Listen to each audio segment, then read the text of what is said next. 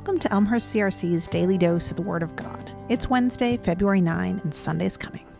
This is Karin Rivadeneira, and I'll be reading Psalm 1 from the New Revised Standard Version.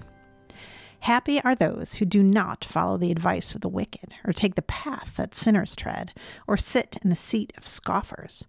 But their delight is in the law of the Lord, and on his law they meditate day and night. They are like trees planted by streams of water, which yield their fruit in its season, and their leaves do not wither. In all that they do, they prosper. The wicked are not so, but are like chaff that the wind drives away. Therefore, the wicked will not stand in the judgment, nor sinners in the congregation of the righteous. For the Lord watches over the way of the righteous, but the way of the wicked will perish. When I was a kid, I was obsessed with weeping willows. They were my favorite tree. We had one in our backyard and in a local park, surrounding a pond and lining a creek. Their ribbony branches formed castles and forts and provided all sorts of magical, imaginative adventures during outdoor play. Despite their sad name, for me, weeping willows meant pure joy. They still do.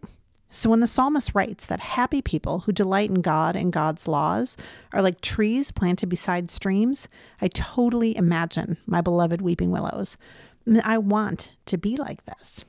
I want to be the tree that soaks in the law and love of God, that bears the fruit of long, weepy branches, that feels the wind of the Spirit flowing through its leaves, and that offers refuge and joy and encourages dreams and sparks imagination in others. But as the psalmist reminds us, to be like this tree, we not only have to delight in God and God's word, but we have to resist some stuff too. And that gets much more difficult, especially when it's fun, like sitting with the scoffers and hurling judgment on others. And yet, the choice between these two, one being the delight-filled willow on the shores of a stream, and the other being something like a tumbleweed blowing across arid land, is a no-brainer.